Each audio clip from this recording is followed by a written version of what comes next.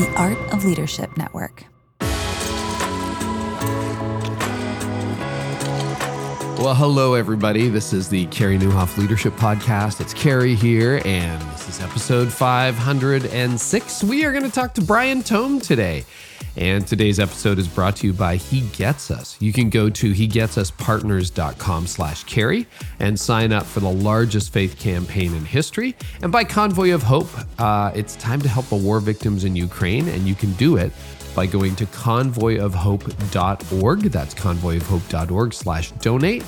And man, I'm so glad you joined us today. I'm really hoping our time together helps you thrive in life and leadership. That is the goal of this. And you know, we're in a really interesting season where everybody's trying to figure out what end is up.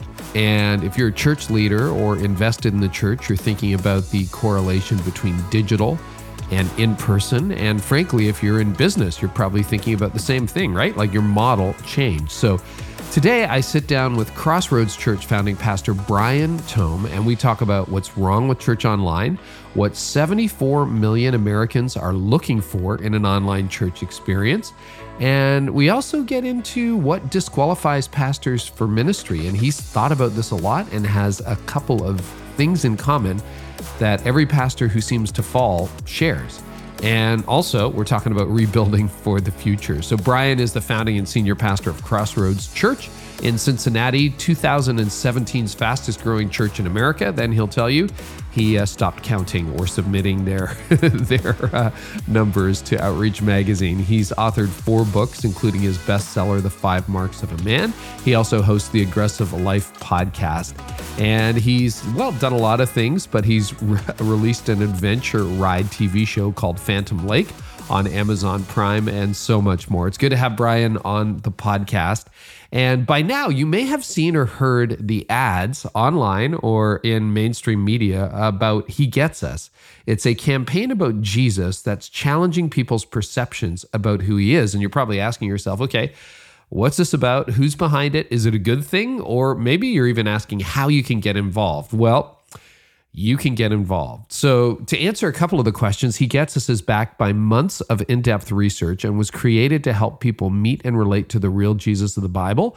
Investors have given it a budget in excess of $100 million. But what makes it really interesting is how people who respond to the campaign get connected with local churches. So there have literally been millions of views on YouTube, so much on social media, plus nearly 500,000 people visiting the He Gets Us website. And your church can get plugged in. So what you need to do if you want to meet some of these people responding to the campaign is become a church partner by going to hegetsuspartners.com/Carey. When you do that, you're going to get coaching and certification that empowers your leaders and volunteers to connect. You'll get Bible studies and conversation guides and info on how your church can connect with the people who respond. There's literally millions of people. So head on over to hegetsuspartners.com/Carey. That's hegetsuspartners.com/CAREY to get your church involved today. And my friends over at Convoy of Hope are helping the war victims in Ukraine, not just there, but around the world. When there's a disaster in America, they're there. When there's one in Canada, they're there. When they're there anywhere in the world, they show up. And in Ukraine alone, they've served over 100,000 individuals. They're actively distributing supplies, not just in Ukraine, but in Romania, Poland, Moldova, Bulgaria, Slovakia, Hungary, and Austria because of the impact of the crisis there. And here's what they're doing.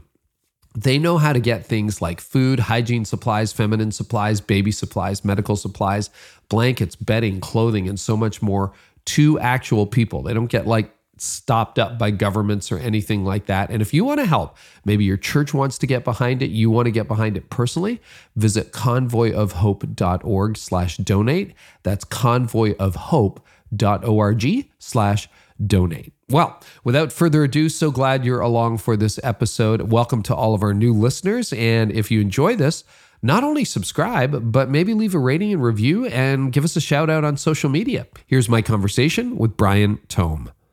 Brian, welcome to the podcast. It's just great to have you. Carey, it's fantastic to be with you. Long-time listener, first-time caller. Awesome. Well, we had a chance to hang out a little bit in person a few months ago, and I thought, you know what? And we did before too. We spoke at events at different places, but it was a really good connection. And we started a conversation when we were together at that event that I kind of wanted to pick up and finish on the show. But I want to start way earlier than that because you're one of the leaders who has pastored a mega church now in 2017, fastest growing church in America, definitely one of the largest. But you started around the same time I did. I started in ministry in 95. You started in 96.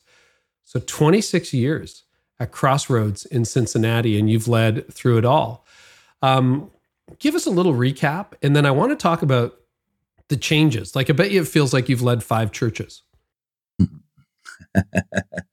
Yes, the recap. Where do you want me to start? Like, I was born at a very early age, or born at a young age? Well, let's start maybe around 96, because the church was started before you. Was it not? I started the church. Okay, I was reading your timeline, and I thought it was a couple of people wanted to start the church, and you applied for the job. I'm sorry. I said I started the church. I answered an ad in the Willow Creek Exchange. It was a magazine job sheet that Willow Creek used to put out. I answered an ad that 11 people placed who were looking for a founding senior pastor.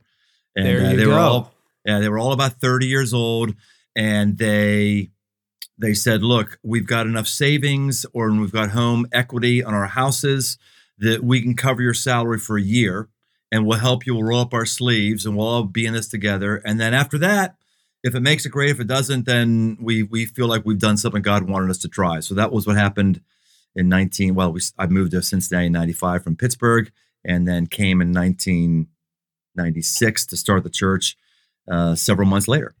So if we can camp on that for a second, that's interesting, because often the template would be, well, I'm going to be the senior pastor, I'll assemble the team, and we'll start the church together. But you came into an existing vision, and I'm thinking back to a couple of churches I've consulted with.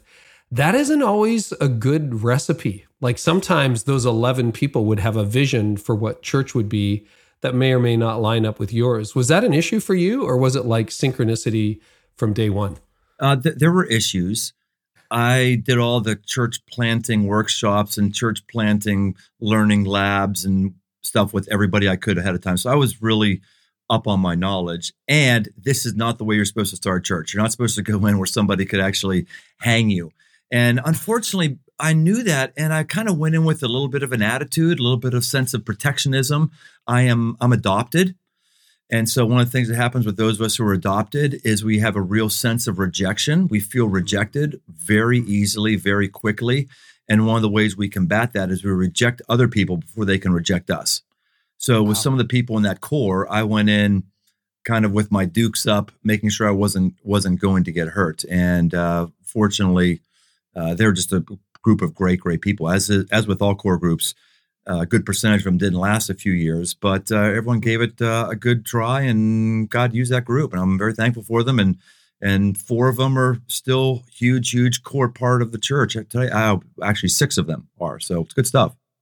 Is that a fun part of leadership? I mean, I inherited 3 historic Presbyterian congregations that eventually became Connexus, and of the original 40, 50 people, adding all 3 churches together, there might be 10 left. A lot of them were in their 70s, and that was in the 90s, so they're just not here anymore. But it gives me so much joy, and I think back on those early days often with fondness. There was a lot of challenges, but what's it like to lead someone for a quarter century? You don't see everybody like you wish you would. In a smaller church or a single church location, you could bump into folks. So my paranoia, my woundedness of feeling rejection, I'm always assuming that people have left the church when I haven't seen them. And then when I see them, I'm like, oh, you're here. Oh, I love you. There really is a camaraderie and a joy and a love with someone who's been in the fight with you for decades or just years and years and years. It's really heartwarming. I'm a team guy. I like to operate in teams. So I've got to spell out that even though I say I started the church, I was the pastor, the first founding pastor, but it's easy to say, it's a team, man. There's no way you drop me in someplace else without those 11 people. I don't know that I could have done it. God could do anything he wants, but I'm not deluded that I need great people around me. Well, the church in the 90s is not the church of 2010, is not the church of 2017, and who knows what the church of 2022 and beyond is like. You and I will get into that. later in this conversation. But talk about some of the evolutions or revolutions you've had to face as a leader over, all of that time. Well, I'm old enough now to be able to look back on eras in history, and some of the stuff you'll remember and because we're not too far off on age. But Yeah. when Crossroads started in 1996, that was at kind of the zenith of the seeker movement. And you would have these debates over, wait a minute, seeker driven, seeker sensitive, seeker whatever. And you just have all of these ongoing battles. It also wasn't too far after the worship wars I came from a church before that if you had blended worship, which was traditional songs and guitar songs, you had blended mutiny. Everyone just fighting with one another. So you'd have churches that had one service was contemporary, one service. I remember those days in 1996, 97. It was really quite tumultuous. So to start a church where he said, look, no, this is what we are. We're not blended. We're not going to have an organ. We were the first to, at least we knew, to be using video heavily and all that stuff. And so when Crossroads started, there was just a lot of new things that we did that wasn't very common. And then we kept innovating and all that stuff started to happen, and adding services, buying a building, double in 3 months, triple in 6 months, add another building, just add a outreach. It was just like you get to a place where things just start to, momentum is really easy. Whereas the first, 2 years, everything is pushing water uphill, and then eventually catches and stuff just starts to happen. You have a lot of problems, but you have momentum on your side. And that, that happened for a while. And then you hit a wall and it doesn't happen for a while. And then you've got to realize, all right, I've spent a lot of time becoming an expert on church planting. I spent a long time being an expert on how to grow a church, whether it's multi-site or whatever. Now I'm in the phase of my life and my career where I've got to now become an expert in how do you get a church from plateauing back to growth mode? How do you even get a church that's declined back into growth mode? And normally, if someone's at the helm for 26 years, it's time they're off. They're either they're off to a new place, or they're just phoning it in and collecting their fat paycheck, And so I've had to have some time with God. Like, this next run, is this level of leadership a whole new different level? One that's foreign to me, one that I haven't gone to take a seminar with. Am I up for that task? And I am. Yeah, that is a really good point. So let's camp on that for a little bit. You were, according to Outreach Magazine, the fastest growing church in America in 2017. 2020 was a sucker punch in the gut to every single leader on the planet in so many ways. Obviously, that momentum didn't continue the way you imagined it would. So let's talk about these last few years. What happened to Crossroads during the pandemic? Where are you now? And I'd love to explore, after 26 years, how do you find gas in the tank to keep going? Well, we were fastest growing church by Outreach Magazine 2 of 3 years. And then after that last year, which if it was 2000, I don't know if it was the first or the last year, whatever it was, after that one, I said, let's not turn in our numbers anymore. Let's go out on top. Let's go out on top. And I also felt, this is just me now. This is not Outreach. This is not the list. I started to feel like a corporate CEO that was becoming addicted to quarterly returns and not thinking about the long-term growth and health of the organization. I was starting to think through the year, hey, what's our numbers going to look like when we turn them in? What was it? It was normally Easter in the previous 2 months or something like that. And I just started to think, what could we do to increase attendance, or how are we doing attendance? I'm feeling like a CEO trying to bolster attendance so I look good on this list. I'm not thinking of a long-term steward. So it's probably healthiest for me and for us to get off that list. So we got off the list. We stopped turning in our numbers, and it wasn't too long after that we hit a plateau, and then it wasn't too long after that we went into a decline. Some of that was due to getting so focused on growth and organizational mechanics that we lost sight of pastoring people, and people just could feel that they could. Part of it was we got caught up in the cultural zeitgeist of politics. We used to always wear on our sleeve, we are an apolitical zone. We're not going to tell you how to vote. We're not going to get into politics. And then culture shifted, where culture didn't appreciate that anymore. Culture, especially the younger generation, wants to hear what you think. And if you're not telling what you think, they think that you're weak and you're shirking back. And so I started being a little more forthright on certain issues. And when that happened, our church that was kind of in the middle, the average person, all the people on the polls started getting upset one way or the other. And we started having a lot of exodus through that as well. Yeah, you're not the only leader I've talked to about political exodus.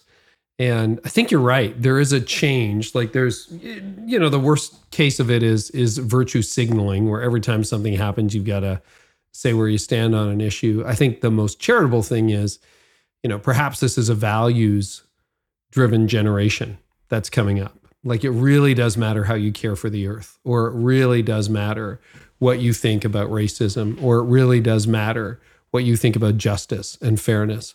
And that's probably the healthier side of it. How are you navigating that? Because you're right. As soon as, particularly in America today, you open your mouth and you declare an issue and 50% of the room is almost an instant disagreement. Is that what you're finding? Or are you finding more unity through that after the initial polls disappear? No, I'm not finding any unity in it at all. No, not at all. In fact, I'm about ready to declare that we're going to stop doing that. And to hear me here, I'm not, name any political pastor you can think of that supports the Republican Party, the Democratic Party, or comes out of what. So you're not saying vote this way. You would never do that. No. Right. And I've never been close to telling people how to think on certain issues at all. But when you start talking about race a bit more, you lose all the way around. You lose all the way around. I heard someone say it. I don't know who it was, but I'll just quote it. When it comes to race, you can't win, you can lose, but you can't stop. No matter what you say when it relates to race, it's never going to be enough, or it's going to be too much, or it's going to be not said the right way, or it's going to be followed up with, yeah, but what are you doing? It's just that, and that's just race. I mean, it's tough. And then you layer on to that, what do you do with people who want a religious exemption for vaccines and they think their church should give them that, and you're not going to give them that? And are you saying you're for mandating vaccines and taking away freedoms? Are you saying this? It's everybody, Carrie. Everybody we've always been on edge. That's why books like Margin have existed and Room to Breathe, all these, we've always been on edge. But because of all the stress in our country over the last 2 years, the amount of breathing room people have to flex on issues and understand and empathize, that's gone. And they don't have the bandwidth or the energy to consider something that makes them think. Donald Miller talked about this in his practice. We've made a lot of money off of it with marketing, is that, the human brain exists to save calories. I don't know if you heard. Yeah. Because, I've heard him say that. Yeah. Yeah. I mean, when I work out, I don't get hungry. I get thirsty. But when I think, I get hungry, because our brain is burning calories. And so the point of our brain is to conserve calories or you die. So the brain doesn't want to think hard and complex things. It wants, got it. I figured it out. I got it. That's why the easy slogan always carries the day, because people don't want to think about it. And that's why in this age, when you try to come against somebody's ideology, you're not even trying to come against their ideology. When you say something that someone doesn't like, they're conserving calories, they've got no bandwidth, and they shut down and they shut you down. It's not a good time to do that. And they're like, delete or whatever. No, I want to go back to what you said on race, because you said, you can't win, you can lose, but you can't stop. Are you saying, does that, just for clarification, you mean it's such an important issue you need to keep going on it? Or what did you mean by that? Yes, it is. I spoke with a family member just yesterday, close family members saying, "Hey, I think we're just talking about this too much, and it's kind of turning me off." And then I speak with a African American staff worker who says, "Hey, I've been racially profiled 3 times this last week. What does that look like?" But well, it looks like uh, a little girl and her mom, and the little girl looks at him, points at him, and screams, "Ah, we gotta run!" Oh boy. Right? That's 3 times in a week of those kind of instances. And a lot of white people don't know anybody who isn't white, and they don't have those kind of experiences themselves, or know people that care about have those kind of experiences. Those are real things that are happening. And so I think as the church, it's not our responsibility to get people woke. I'm not woke. At least you have to describe to me what woke is. It's not our responsibility to get people woke, but man, the marginalized, the oppressed, the alien in our midst, which most Americans who are not white still feel like aliens, those are pretty core biblical values. So if we're not talking about those in the appropriate way, not the center point of every series, but if there's not a place for that in our ministry, I just don't think we're fulfilling the kingdom of God. Yeah, what is it, Keller's 4 categories? I can't remember, and I don't think they're original to him, but it's something like, biblical faithfulness, economics, sex, and justice are the 4 hallmarks. I may have those wrong. We'll link to the right stuff in the show notes. And he says liberals don't want to talk about sexuality, and they don't want to talk about money. And conservatives want to talk about, or they don't want to talk about biblical accuracy.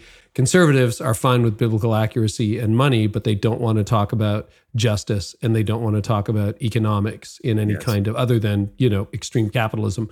And I think that's a really good point. And if you find yourself like all 4 are awkward, and even on this podcast, I don't have a system or anything like that, but I'm like, I'm going to have another conversation about the racial situation that we're facing right now as a culture, or we're going to talk about the environment, or and I know I'm probably angering people and losing them, but yet at the same time, I think these are really important issues. And when history looks back on us, they're going to ask how we responded in a moment like this. So that's good to know.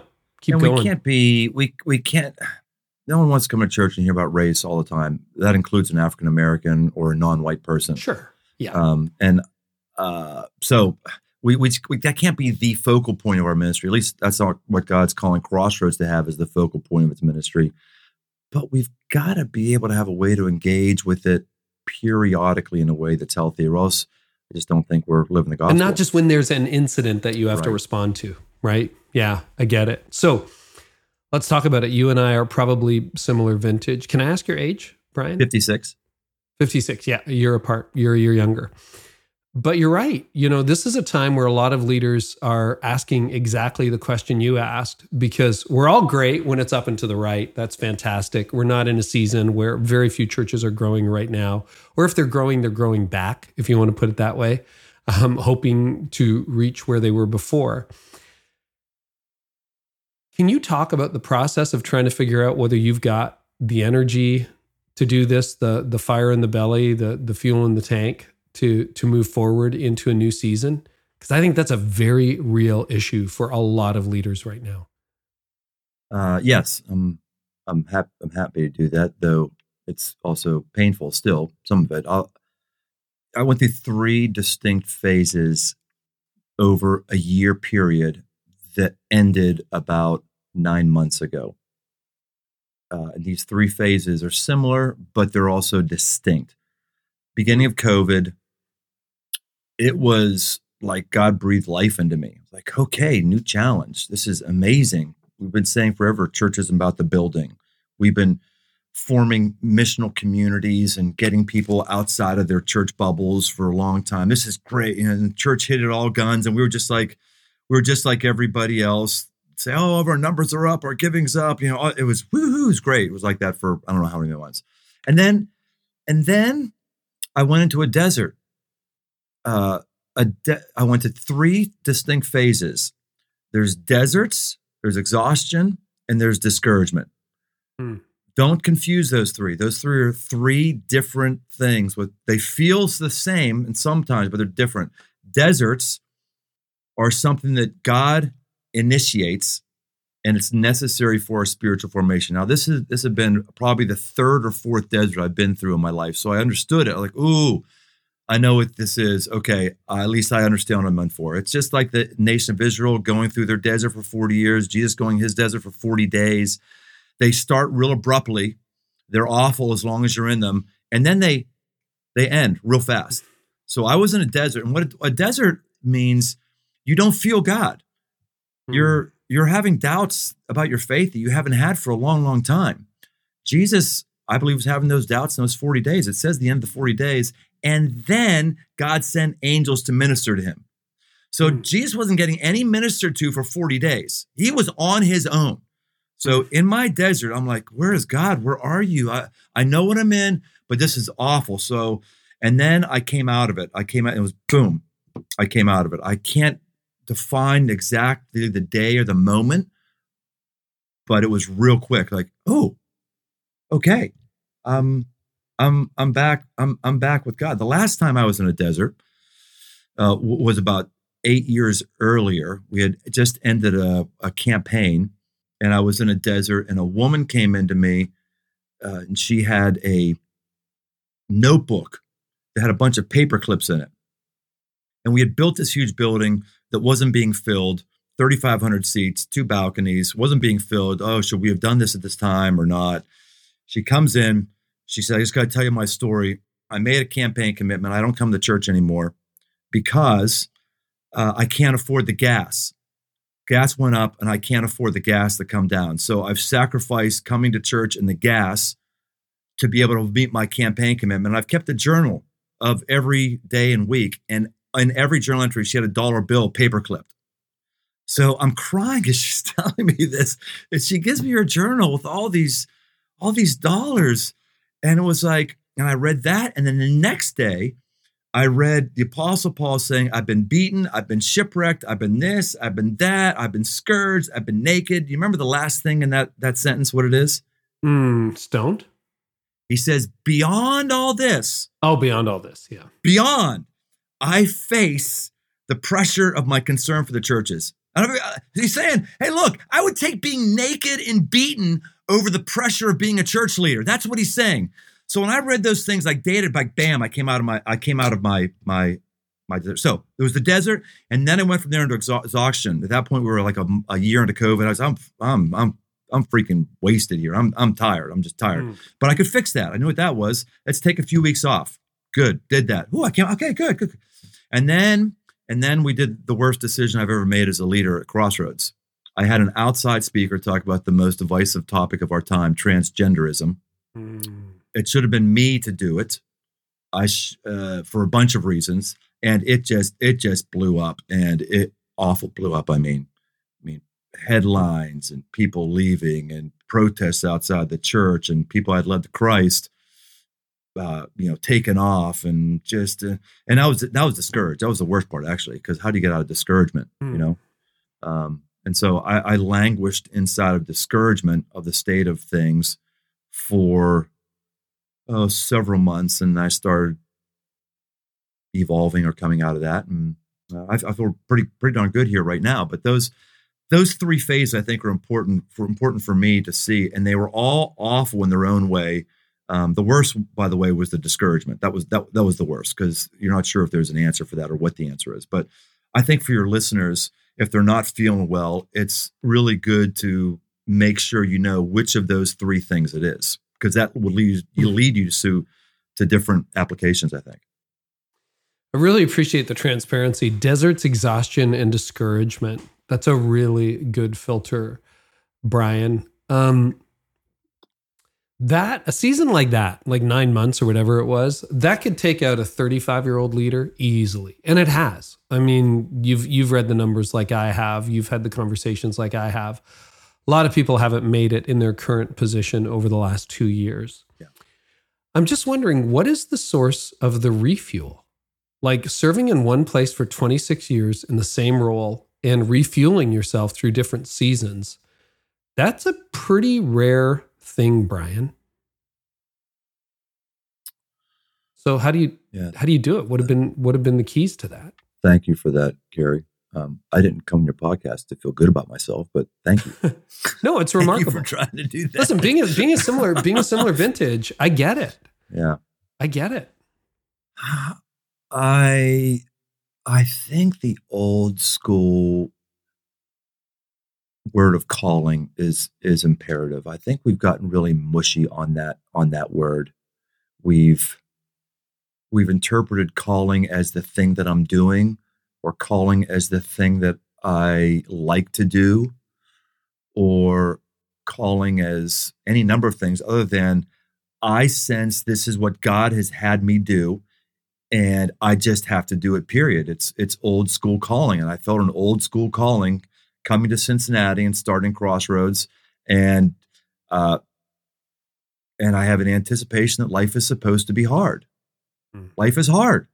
And we do ourselves a disservice to not say that. Jesus says, in this life, you will have trouble. That's a promise from Jesus, by the way. We don't like to have that. In this life, you will have trouble. That's a promise from Jesus. So if we don't accept that ministry is going to be hard, we're going to have a hard time rebounding when it is hard. And we're going to have a hard time finding a vision for the future, because if we're just looking for an easy day, we're just not going to be able to be there. So I just felt like, to the core, I'm still called here. So if I'm called here, I have to feel as called to turning a church around, or growing a church again, or increasing the morale of our church. I have to feel as called to that as I did about the excitement of starting our second campus. I've got to believe I'm the best guy qualified for this. Like if they put out one ad in the back of Willow Creek Exchange, which that's long gone by now. Yeah, long gone. Yeah. But I remember it. I do. Yeah. If there's some one ad that's put out, I go, if there was a person who I believe could do this better than me, I would say, okay, I'm out. I'm out. And you gotta believe in you. You gotta bet on you. I know that sounds like some bravado. It's not. There's just got to be a level of confidence you have of seeing how God has moved in you and worked on you, and he's called you here. So you've got to be the most qualified for it. And then it's just a matter, Carrie, of your energy. If you've been taking care of yourself, that you have a reservoir of energy to pull from. And most of us know about we should eat right and work out. And I try to do that. But the two things that I've seen, we're way off script here, by the way. You sent me. Oh, there's no script. It's fine. I have a really sick hobby. One of my hobbies is I like to dig deep on people who get DQ'd from ministry. Why? Really? Yeah. So if you're disqualified from ministry, you love to find out how that happened. I do. Okay. And I have enough networks right now that I can pretty much find out all the time. And I can find somebody who knows, and I figure by talking to them or talking to someone who knows. Sometimes it's talking to them. I've been able to do that a couple times, and then other times it's talking with people who work closely with them. And I'll tell you, there's two things that are present in every meltdown. I'm taking notes. They are. Okay. Yes. There they are. One, lack of deep friendships inside the church. Not deep friendships outside the church, inside the church. I went to a seminar that a very well-known pastor preached at the year before Crossroads started. And he said at this massive conference, the Willow Creek Conference, when that was a big thing way back when, he said, your people need to see you as Moses coming down from the mountain. And you cannot afford to let them see your problems and your warts. So you need to have your friends outside the church so that your people will still receive your preaching. And I listened to that and I went, that's probably true and wise advice, but I can't live that way. There's no way. I'm gonna have a friendship with somebody outside the church who doesn't come to my church. That means I'm going to be a friend with somebody who doesn't believe in the vision God's given me. I can't be your friend. I can be friendly to you, but you're basically saying you're living in my city, but you don't feel like God has called you to the thing he's called me to. I can't do it. So friends, deep friends who know all your garbage inside the church. And the second thing is a life-giving hobby. Um, whatever it is, doesn't matter what it is. You want to finger paint. You want to, you know, I wouldn't want to finger paint, but it is finger paint, motorcycle ride, hunt, ride your bicycle, camp, hike, whatever it is. When there's not a natural outlet for you to be refueled in your energy, and when you don't have friends who are going to build you up and refuel you as a friend, you're just not going to have the energy in the tank for the next leadership grind that is right before you. At least that's what I found. Those are really good insights, and I wouldn't have guessed that those are the two. Particularly, there's a lot of debate, and I've been involved in those debates about whether you can truly have friends inside the church. So I'm 7 years since I stepped out of senior leadership, and it's really interesting because, you know, when you're the senior leader, you're the founder. I'm the founder of Connexus. You know, everybody's your friend, right? You got hundreds, thousands of friends, and then you've got a circle of a lot of friends. But I always ask myself the question: how much of that is positional? Because am I your friend because I'm your pastor, or am I your friend because I'm Carrie? And I'll be Carrie a lot longer than I'll be a pastor. And it's really interesting. Almost 7 years, 6.5, almost 7 years after stepping out of the lead role, I have a couple of really close friendships in the church. And I think they have survived. It's amazing how many fell away. And that's fine. They need to. I'm like, put your loyalty toward Jeff Brody. Like, that was my thing. He's my successor. Don't look at me, look at him. I'm out of here. See ya. Goodbye. I still go, still give, still help. But, you know, it's like, I'm not here to drive from the back seat. That's not my job. That's terrible succession planning. So do you find friendship is easier for you, Carrie, though, now that you're out of church leadership? It's less complicated. Yeah, yes. Right. Yep. Yeah. Now, you know, I have this podcast. I have a blog. I get to serve a lot more people through this platform than I ever did through the local church. So I'm asking those same questions. I have lots of colleagues. People want to be on the podcast. People, you know, that. But yeah, I would say at this point, I have a clear sense of a few people. But I was advising a friend of mine in ministry who was really discouraged over some of the things that you were saying. You know, people left because he said this or didn't say that or said this the wrong way or waited too long to say X or whatever, or just didn't like his stance on stuff. And, you know, I remember sitting down with him and just saying, but listen, I won't say who it is, but it was just like, they're not your friends. And he was shocked and a little bit offended. And I'm like, you won't know. 10 years after you leave this job, maybe you'll be 70. I don't know. But 10 years after you leave this job, you'll find out who your friends really were. And we have even closer, like the people I'm thinking of, I'm closer to now than I was when I was a lead pastor of the church. And I'm friendly with everybody else, but I played a role in their lives. That's it. I played a role in their lives, a calling in their lives. I don't know, healthy, unhealthy, you can feel free to deconstruct what I just said. No, I think it's healthy. I think that that's just part of what does come with the pastor mantle. And it's part of the reason why we have a hard time making friends inside the church is because we know that. We know that people might just try to get up close to us because we're the closest thing they're ever going to have to a celebrity. We know that people are rubbing up against us because we're their good look charm. You know, we know that people feel validated when they're seen with us. And we know those things. And so therefore that's gross. And we just kind of want to push arm. But we got to recognize if we don't let anyone get close to us at all, we're really going to be hurting. And you've got to take a risk.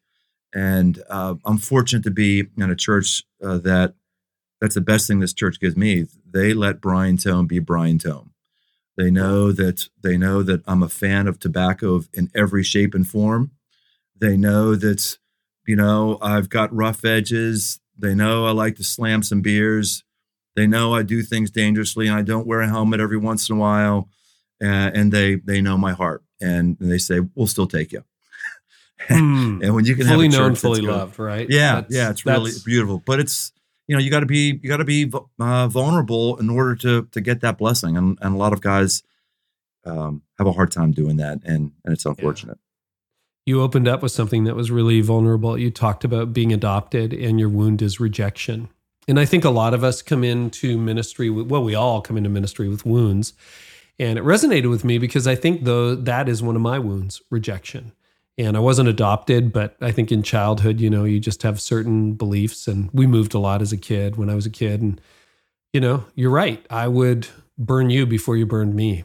And I'm actively disentangling myself from that reaction. How have your vulnerabilities and insecurities manifested themselves in ministry, and how are you dealing with them? Well, the rejection one causes me to hear criticism even when someone isn't criticizing me. I'm just too quick to hear the negative, and I'm too quick to take things personally. It also causes me to judge and evaluate people on whether or not they're trustworthy before I can actually listen to them. Because if I listen to you and then you reject me and I've applied your counsel, then I'm really screwed, right? Or at least that's what I'm thinking. It causes me to. I get an email. To this day, I get an email. The first thing I do when I get an email is I look at the last name, who's sending this, and then I scan the whole email and try to figure out, is this negative? Is this going to be criticism? And once I determine it's not, then I go, okay, I can read this one. Now, if I determine in the scan it's going to be negative, I'll still look at it, but I got to it's like the Batmobile, right? You got to go, you got to put your armor all over you. So I like to tell people I am way more insecure than I give myself credit for. And it's okay if you know that. And I know that about myself, and I'm still growing in that. Is it harder because the church is large? Harder to deal with? Yeah, harder because you're getting public mail from people who don't have a relationship with you. It's kind of like authors reading 1-star reviews on Amazon. If you really want a ticket to a bad day, that's a good way to do it in my books. But I'm just curious, if you're getting, I think about our churches when they were little, or you think about, Crossroads in the first year or two, where you knew everyone's name, their dog's name, everything. I'm just curious. I've never asked anybody this question 500 some odd episodes in. Was it easier to deal with criticism when it was a group of people you knew rather than large groups of tens of thousands of people you don't know? Yeah, the criticism, I'll just speak for myself. Yeah, please. The criticism really hurts when it just comes from people you know. That's the ones that hurt. Like average person who says whatever, you get over that pretty quickly. But person who used to be on your payroll 5 years ago, and then they take to social media about it. Someone else that you've poured time in that says something hurtful. There's the ones that are the most difficult. But I also have to say too, for those of us who are representing smaller churches, one of the things that you get at a smaller church that you lose at larger churches, you actually get more communication. People are shocked to hear that I get fewer emails and letters today with the church in the 5 figures than I did when Crossroads was 500. And I don't know. I'm not sure why. Is it because everyone believes I'm overwhelmed and I'm not going to get it or I'm not going to hear it? I get less feedback on my message that I give now than I did in 1996. I'm just talking about general feedback, letters. Yeah, you know emails, what? That's whatever. true. Yeah. Other than social media or public inboxes, but yeah, I have a pretty quiet personal inbox, which is interesting and not a ton of feedback. And as our church grew, even through the pastor hat, people would almost always preface every conversation with me going, I know you're incredibly busy, but blah, blah, blah. And sometimes I'm like, no, I'm not that busy, but. Well, you never tell them that. You don't tell them that. yes, very busy. Oh, very, guess very it depends busy. Who. Yes. That's right. Even though I've given away all my responsibilities to other staff members who are paid to do what I used to do. Oh, yes, very, very, very busy. Can be a good smokescreen for getting some deep work done. Okay, let's talk about innovation, because you have innovated in different areas over your time in leadership. I want to talk about, you've made some really good progress in figuring out digital ministry. And let's talk about that through the lens of the last 5 years, pre and post pandemic. So what are some of the things you've tried that have worked? What are some things spaghetti you threw against the wall and it didn't stick? What are you learning on the digital front, Brian? Well, the digital stuff is a way to learn and flex another muscle because I'm having to learn and lean into other people. The digital space isn't native to me. I'm addicted to my cell phone, as is many people, but just understanding and getting it, it's not native. So I've had to really lean into our younger leaders who have a real vision and calling towards it, and therefore I don't have spidey sense. I don't have a very good spidey sense on it, and I got to trust my people. And so I'll go along with them and say, okay, we'll do that. And then stuff doesn't work. We've been on the bleeding edge of investing in IT, and we bled, and we've just made a lot of investments or done a lot of things that haven't worked. And we needed to try them. And we're still in the experimenting process. I don't think anyone has figured this out. I think some people are having more success than others, but I don't think anyone's figuring this out. I think churches could go one of two ways. I think you could go old school, like let's keep an email list and a basic static web page. I think that would work. Yeah. Or you got to go all in and see if you're going to be the lucky one to be the next Amazon. At some point, someone's going to crack the code. Jeff Bezos was asked again and again, back when Amazon, it wasn't too long ago when Amazon was just losing money hand over fist. They were only making money because everyone thought that someday they might. It was all their stock price. They weren't operating on profit, right? And this is all detailed in the book called The Everything Store. It's really a good book. And he said, it's not working yet. And he had that ability to say yet, but I believe it will. I think that's the way the digital space is going to be with ministry. I think there's some bright spots. I think some people are doing it better than others, but I think there's a huge, huge bushel of fruit that's yet to be had. Where we are now, as our experimentation and the mistakes we've made have led us to be in a place which still is not, I think, where we're ultimately going to be, but a place where a lot of churches would probably scratch their heads and disagree with, and we're where we are simply and purely because of the data. It's a data-driven thing. So if you want me to go through some of those, yeah, let's talk about that. What would be the points of disagreement, and what do you mean by data-driven? Okay, well, first, you got to figure out what are you trying to do with your digital space. Are you trying to, on one end, give tithers in your church who are vacationing in Florida the ability to tune in and connect with your church at worship? That's good. That's one side. On the other side of the spectrum, or are you trying to reach someone who doesn't know Christ, who will never go inside of your building? And I do mean that. You got to I mean never. If you're a Freemason, we had a Mason building cataquarter to one of our campuses. I don't care if you're a Freemason and you were nice. I don't care that the Freemasons help people with burn victims. I'm not going into a Freemason building. That's just not my thing. And more Americans are like that. They're just not gonna do it, or at least not their first step. That's the other extreme. We're trying to program for that other extreme. That other extreme, Terry, is a massive market that no one's going after. Hundreds of millions of Americans. Period. Well, it's not hundreds of millions. It's 74 million. Is it 74 million? It's 74 million. Let me tell you how I know that. We have people. Because you're data driven. Yes, we're data driven. We live in the land of Procter & Gamble, largest advertiser and researcher in the world here in Cincinnati. You've got market analytics folks who are in our church who we hire on staff, all that kind of stuff. And so here's what we looked at. There's a huge difference between somebody who's only had face-to-face relationships and somebody who has made a friendship online.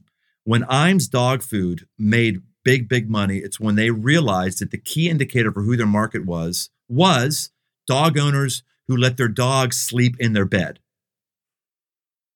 When they realized that was a differentiating factor, they were able to market towards that, and they took off. Like, they didn't care about anybody other kind of dog owner. Dog owners who like to have their dogs sleep in their bed because they'll pay more money, all that kind of stuff. For online church, we realized the key thing to market towards and go after is somebody who has made a deep friendship online and has never met the person face to face. Wow. And for someone like you and I, that sounds crazy. We have but younger folks, that's not the case. We have a community pastor who, one of our 10 community pastors, who had 2 groomsmen in his wedding, who the first time he met them was his bachelor party. My goodness. Wow. From around the country. And that's legit. That is a real thing. Yes. And you're saying that is 74 million people? Yes. So if you take a look at what our research is, not asking people, would you go to a church online? You'll get about 10 people who do that. But when we ask them, would you like a weekly connection point? Would you like coaching in how to improve your life? Would you like a spiritual experience? And would you be open to these things in a digital forum? The market for that is 74 million people in the country. 74 million. And there's just not many people who are going after that and who are ordering for that. So that's a piece of data. Now here's another piece of data for you. The person who is in a building and they are going to Florida and they're just tuning in, or a person's a building and this is a hectic Sunday, so I'm just going to stream that day. They're fine to watch your services in the room because they've been there before. They understand it's where they are. But the person who's never going to come in your building, or at least hasn't been in your building, you can increase the retention rate of them sticking around if you have a service that, one, starts with the message. No worship. Forget worship. You don't do as good as Bethel and Hillsong, and if people want that, they're going to go to them, not you. Sorry to burst your bubble. And if you do that, you put it afterwards. We don't even put any worship in our online experience. It's a teaching just with talking, some announcements. Preaching, and then at the end, if you want to opt into worship, you can opt into worship. I know for me, I'm big into worship. I'm big into the Bible. I'm pretty good at being a Christian, Carrie. I'm pretty good at it. I've been doing it for a while. And when I'm streaming at home, I don't want to sing out loud in a freaking room by myself or even with my wife. It's weird. It's awkward. Now that's me. The average person just doesn't dig that. So you got to figure out your worship differently. And then we found out, this is another big one. We found out that your teaching, if you're going to reach people outside your building, but your teaching is always inside the building, you're going to limit your reach. Wow. Retention goes up 20%. 20%. All these people say, "Oh, we're streaming. We've got 100,000 people, streaming 30,000." If you ask the next question, how many people are streaming 4 minutes in? They, one, don't know the answer to that question, or two, don't want to tell you the answer. Who cares how many people have clicked on your Facebook ad and looked at it a little bit? Like 4 minutes in, 20 minutes in. Where are they? We don't count anybody until it's like 20 minutes. Then we'll say, okay, we'll count them. They feel like when there's something that is on location or something you've done outside of a building, they're saying, oh, this is for me. When it's inside of a building, they go, well, that's for people who could be there. I'm never going to be them. I can't be one of you. I'm not welcome here. But when you create something that's outside of a building, an on-location teaching, I just did mine today. So I've got a teaching coming up on Psalm 137, smashing babies' heads against rocks, which I've never heard anyone preach a sermon on that. So I'm going to do that sermon to start a Psalm series. Just for fun. Yeah, just for fun. I just pre-recorded in a bar with a karaoke thing just before this podcast, what's going to run for our online community. And it's work. It's hard, but we just found the data is very, separate messages, one for online, one for in the room. Yes. One online is shorter. And it's the same content base, it's the same study, but I'm formatting it differently. And so you shoot all of those on location somewhere? Yes, all of those on location someplace. We've tried around with the studio. We've done studio. We've done on a bare stage. We've done so we find location other places. Now there is one exception to that. When we break wild horses on stage, that's the one thing that's not tested out as well. Because that's what you were doing, breaking wild horses on stage. Yes. We've done it twice. We have I think I've seen that video. You better walk people through it now that we've raised it. All right. So I met a guy who is, he's a former professional rodeo guy, and he's a legitimate horse whisperer, and he has a ministry where he goes into prisons and he breaks a wild horse in front of prisoners. And the metaphor is that people think a wild horse is a stronger horse. A broken horse lives longer than a wild horse and is stronger and faster than a wild horse. One man on a broken horse can round up an entire herd of wild horses. And that's the metaphor with God. We need to allow God to break us, or as he would say, actually free us. So until we come under the authority of one who is stronger than us and wiser than us and has a vision for us, that we actually can attain our capacities. Okay. So he told us, like, oh my gosh, we got to have that at Crossroads. He goes, everyone says that. Everyone says that, but no one can do it. No one ever does it. I said, well, we'll do it. So found out you needed 40-foot stage to be able to put the corrals on. We had to find wild horses. And then I had to tell our financial folks, hey, look, we're doing this. If you don't want to tell insurance, that's fine. Don't tell insurance. If you want to tell insurance and make them do it, it's fine. But we're going to do this. It was one of the bigger risks we did. And so when someone watches a horse that's been beaten or has never been touched come under the loving gaze of a trainer, and you see that horse melt before your eyes, and you say, that's me, I'm that horse. He'll find bruises on these horses, and he'll press into them.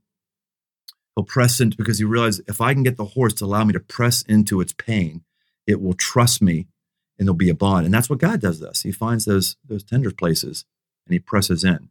So every time we do, we've done it 2 years now in a row, and everyone in the place is crying and all that stuff. And that thing for online, that one plays really well because people know it's not doctored. You haven't been out in a field and it's been 3 hours. This is 50 minutes, horses snorting and sweating and won't let anyone touch it, to he's riding bareback on the thing, and it's amazing. So by the way, that guy's name is Todd Pierce. You should do that. Any pastor who can afford it and your people's hearts will melt. You'll see a spiritual revival like you can't imagine, because there's a massive connection. So there you go. Brian, this is an incredible conversation. So helpful. Hey, before we wrap up, you've got a real heart for men, and a lot of people struggle with that. You know, churches are often frequented more often by women than men. And some, not all of those women, would wish that maybe their partner, their husband, would come with them. What have been some keys to really breaking through to men? Because they're either not in community, or it tends to be a very superficial community that men will join. Yeah, I think the first thing we need, Carrie, is empathy for men. They're hurting. I think it's harder in America to be a woman than a man still. But the statistics still don't lie. Men are 4 times more likely to commit suicide than women. Men are 3 times more likely to have a mental illness than women. Men are 2 times more likely to have an alcohol or substance abuse related incident than are women. There's a loneliness epidemic with men. They have gone inward. They feel ill-equipped to function in life, and they're just not doing well. And the average church is just not able to speak that language, or quite frankly, really even interested in speaking that language or figuring out how to do that. So we realize there's a limitation to what you can do in a 70-minute service with men. I'm a man, and I kind of have some masculine tendencies. So there's some things that could go along with that helps us reach men. But the bottom line is, guys don't need to be inside a building for 70 minutes. Guys need to be in an area that's pushing them, and they can form real deep relationships. So we've done a thing called Man Camp. We've had about 18,000 guys go through it. We had 38 states come to it last year. Guys just come and just get rocked, man. Have fun, laugh their butts off, have intensive prayer that they can do. We're seeing legitimate healings, and that's right next to the 60 kegs of beer that we've kicked. And it's interesting. At the beginning of the weekend, the lines are big for the kegs of beer, and then to the end of the weekend, the lines are biggest to get inside the prayer tent. And it's those mashing together of those things, and the games and the arm wrestling and the worship. And it's hard to describe. We like to say what happens at Man Camp stays at Man Camp. So we can't say too much about it, but that's the only thing I've been able to be part of where I've seen the dial moved in guys' lives. Brian, it's been a fascinating conversation. If people want to track with you, where can they do it? Crossroads, and then more information on Man Camp or your latest books, your writing resources for men. So tell us a little bit about the headquarters of where they can find all that. Easiest is just briantome.com. And that's also my social media handles too. briantome.com. My name is Brian Tome. Brian, thank you so much. Carrie, it's been a real honor. You've built into me a lot from the wide variety of guests you have. I'm a budding podcast host myself, and I love taking notes from you and seeing how you're doing what you're doing. You're helping us all and setting a good course for us all. So thanks, bro. Well, I appreciate Brian's vulnerability. And if you want show notes to anything we talked about, you can find them at carrieniehoff.com/episode 506. And we even have transcripts, so you can search those. We want to thank our partners for this episode. Thank you to He Gets Us Partners. They are helping so many people connect with people who have questions about Jesus. If your church wants to get involved, go to hegetsuspартners.com/Carrie to sign up and join the largest faith campaign in human history. And Convoy of Hope. You can help war victims in Ukraine by going to convoyofhope.org/donate.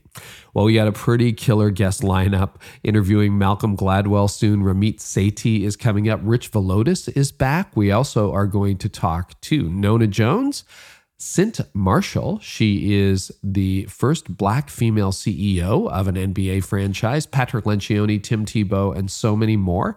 Next episode, a book that really got on my radar screen earlier this year called Breaking the Social Media Prism, authored by Chris Bale. I talked to Chris about all of the misconceptions I had about social media and the trolls, and how 6% of social media users generate 73% of the extreme content. Here's an excerpt.